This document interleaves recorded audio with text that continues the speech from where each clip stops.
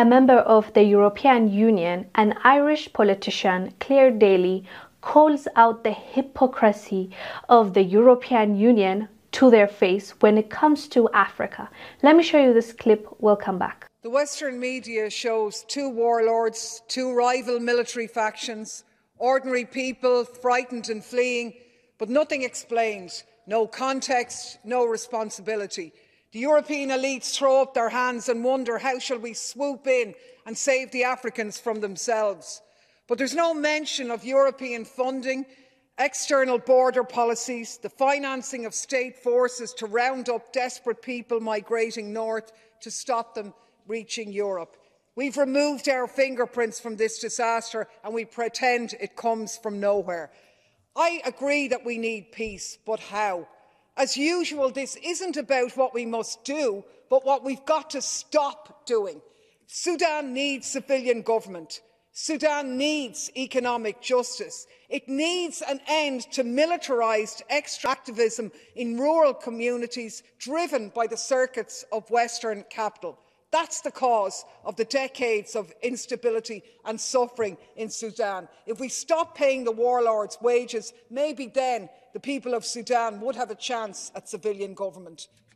This is not her first time calling out her own people. She does it here and there and they don't like her. Like, it is so clear that the other European Parliament members do not care for her, but she still exposes their hypocrisy, double standards and evil ways.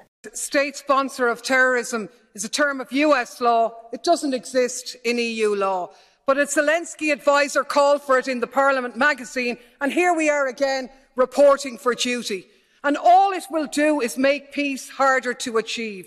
Exactly, of course, what the extremists want. No peace, no off-ramps, all bridges burning, and Ukraine a permanent abattoir in a suicidal holy crusade against Russia. So, if you want to start naming state sponsors of terrorism, let's do it. European sponsorship of Israeli terrorism in Palestine, Western sponsorship of Saudi terror in Yemen, ISIS, the product of French, American, British, Turkish and Gulf sponsorship in Syria and Iraq.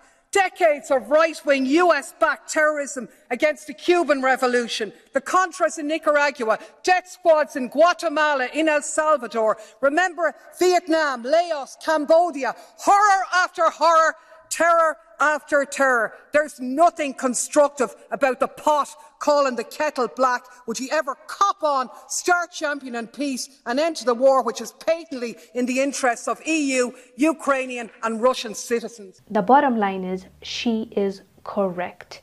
The European Union act like they are deaf and they are blind when it comes to African countries and the conflict that we face. They act like they have nothing to do with it. They act like they don't support an agenda. They don't support a rebel group. They don't support a coup. They act like there's nothing to see there and there are saviors. They hold a meeting and say, we need to fix this. We need to help African countries, which they know they have contributed to that war, to that conflict. And it is good to see their own holding them accountable. And we shall see if they're going to respond to her claims and comments. I am pretty sure they're going to act like they haven't heard it and move on. But we will not let them get away with this. They might have been able to get away with it up until this point, but the youth is waking up. The youth is saying no more.